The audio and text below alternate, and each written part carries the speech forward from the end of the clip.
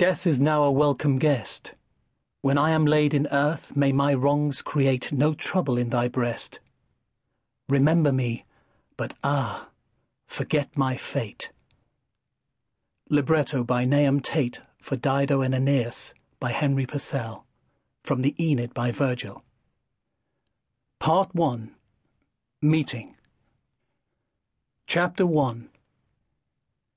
She was silhouetted against the log fire, sitting on the floor, her legs drawn elegantly to one side, her right arm as it were a prop, in her left hand the cigarette.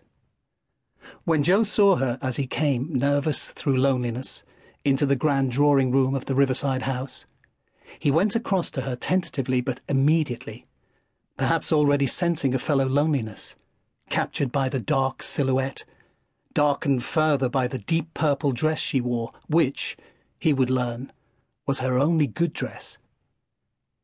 He was attracted across the quietly convivial room full of strangers by the sadness of her isolation and the space around her. There was the mystery of her, from the beginning, the difference about her. Joe would often come back to that first image. It was not love at first sight. It proved to be not much of a conversation. He wanted to tell her that she looked like the engraving of Shelley in his book of the poems, but he could not summon up the nerve. They smoked. He poured her a glass of red wine from the cheap bottle he had brought.